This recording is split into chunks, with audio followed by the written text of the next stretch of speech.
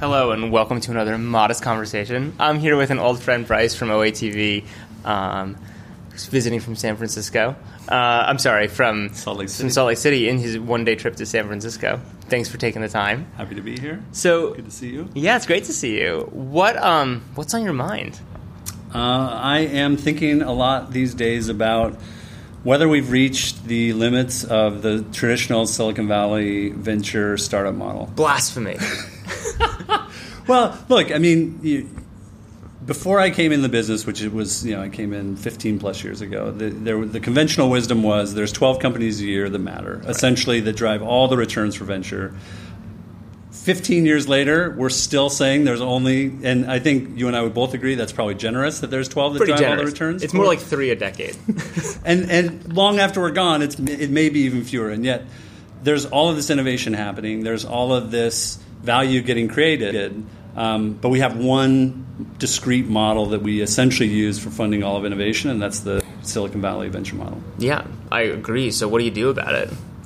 I think there's a few different ways to kind of skin it. What I'm interested in working on, what I have been working on, is something we call NDVC, which is it's essentially a model that takes the emphasis off of the successive rounds of funding and focuses an entrepreneur's energy more on building a profitable business and keeping optionality open for as long as possible. Got it. And how does that? Can you get to the ownership levels? How does that make sense as an investor? Because I think the things investors always are balancing, right? It's like the irony is cash is a pretty abundant commodity. Sure. You want to put as much of it as you can to work, right? Mm-hmm. And then ideally, and this is kind of one of the dirty secrets of venture investing, right, is ideally the companies need more money.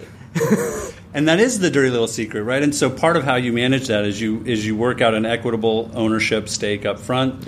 Yep. We structure our investments in a way that if you end up building and wanting to build a cash-flowing businesses and get wealthy off of creating cash flow for your business, yep, we can take our return out through a distribution, a cash distribution, versus forcing another round of funding, forcing another round of... And how does that... Would you literally, you're willing to, over the next 50 years, collect dividends? Or is you package these things and, give them to private equity shops? What's the...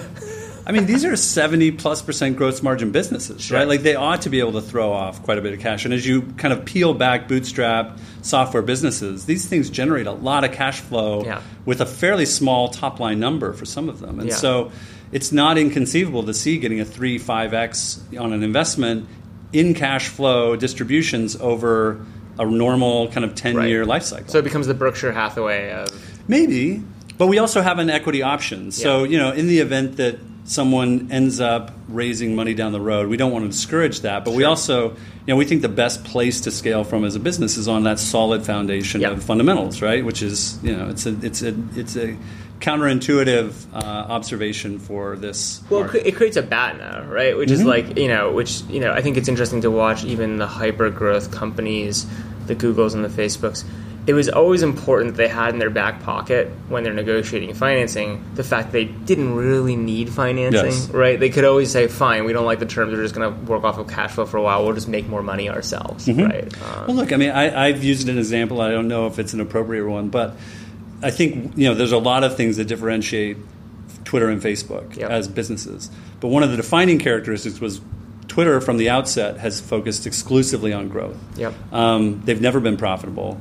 They generate a lot of revenue, but they lose a ton of money. Facebook, from the get-go, focused on growth, but they also generated revenue from the very beginning. They were... That's right. People forget that. People forget that they were a profitable business before they raised their first round of funding.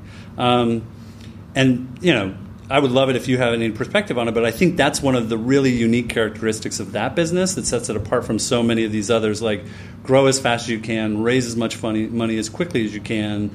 I think they just had they were in a much more leveraged position. And I think the fundamentals of the business just worked because they knew it early on, they'd validated it early on, so they were able to scale in a very different way than others. Yeah. I think, the question in my mind is always understanding the dials that you actually have at your disposal, right? And then using those dials appropriately. Making money is a dial, and raising money is a dial, not when you fully control, right? Growing is a dial. And I just think if you're really sensitive about what dials you really can pull and how much how much fine tuning you can do on them, right? Like when you need it, I think is the key, right? Well, look, I always say that profitability is the one fundable milestone the VCs can't move on you, right? How many times has a VC said to go get this user metric or go get that retention number? You deliver Well, they have no incentive in general, and this is with great love for a lot of VCs. Absolutely. There's very little incentive for venture capitalists to tell you to get profitable. No, right? I think to your point, right? Like part of why this model we're exploring is interesting to me is that what I was finding as a seed stage investor was that the vast majority of the capital that I was raising was going into Series B and C rounds, right? So you're protecting your initial investment against dilution as you go. So you find yourself essentially in the business of being a late stage investor, which I just didn't love being in that position when. If you could fund the businesses in a way where they're just more capital efficient, and rather than protecting your ownership percentage through follow-on funding in future rounds, what if you took out the need for follow-on funding and then anything you raised after that initial seed round of funding was opportunistic? I think it also just comes down to like what you're using financing for, right? Because in the end of the day, like there's a lot of businesses, especially ones that are doing serious R&D or technical work that is defensible or different or something like that, where like you just need to spend a lot of money to get to the starting line, right? And the reality is, venture capital, ironically, I always think it was like lenders of last resort, right? It's extremely expensive capital, right? Like if you can get a bank to loan you money, you do that. But the thing is, they're also able to take the risk of these like crazy big audacious. And what's happened is that there's an interesting thing, which is that was always true. Then there was the model, especially that it became a network thing, which is in networks, if you believe it's winner-take-all markets and a race, then all of a sudden you start using VC for growth and marketing. Yeah, you weaponize your balance sheet, right? Sure, which is an interesting thing because that actually might be right in a few cases. Sure. But when that starts bleeding over into every business, because there's a lot of great businesses that start in the world, some of them can be incredible businesses, but they don't have those dynamics. All of a sudden, you got to be thinking about like, wow, that's really expensive capital to be spending on marketing.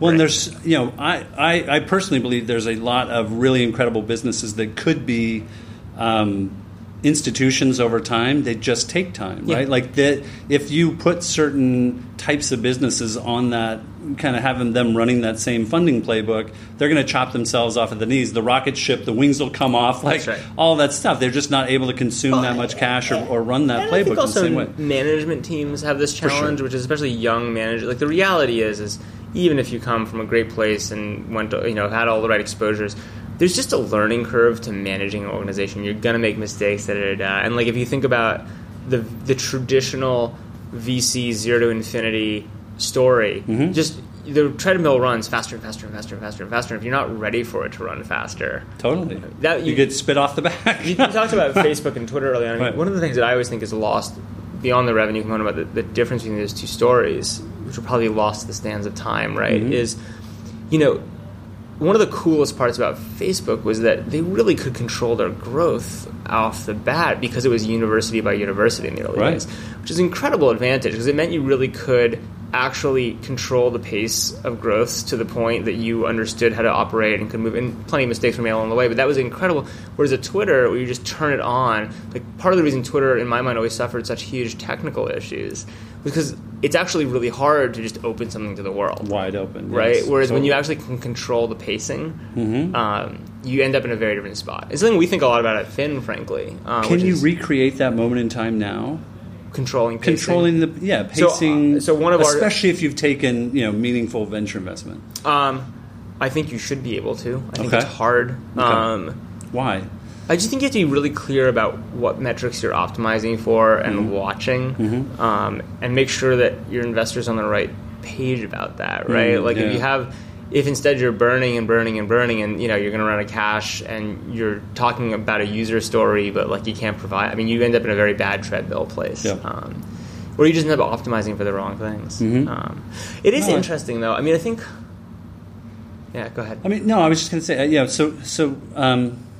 I think the traditional VC model says, how do we get into those 12 companies a year? Yeah. And I think with IndieVC, we're trying to say, if we apply a different set of metrics, if we apply a different model, could we double that number? Yeah. And I don't know. I think that's been the interesting part of the experiment so far. What we've seen with the handful of companies we've been working with, kind of under those conditions, has been really encouraging. Yeah, we're seeing companies that can get to profitability pretty quickly. Several that are within a year to 18 months throwing off seed round sizes of cash. I totally believe that. I mean, watching my wife, who's bootstrapped her business, and hasn't taken any outside funding, and they're doing great. The information, right?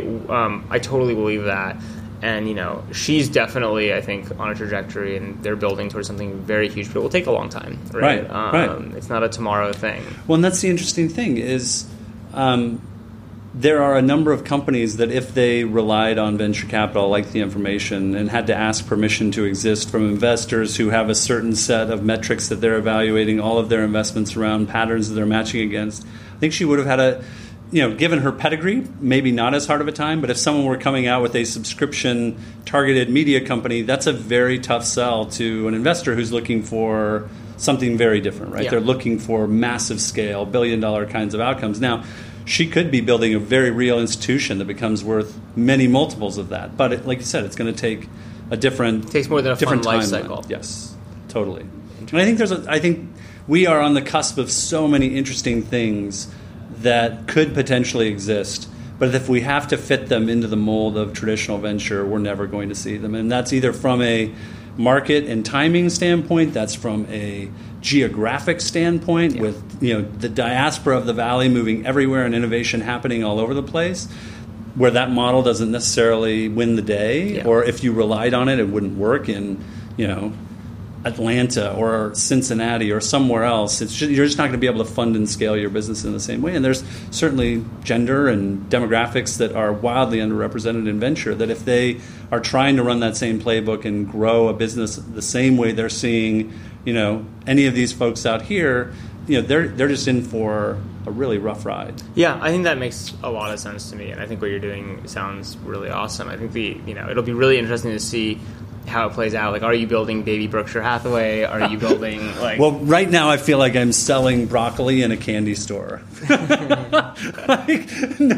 Nobody wants to hear about the nutritious, the right way or a different way to build things when there's so much cash available. Yeah.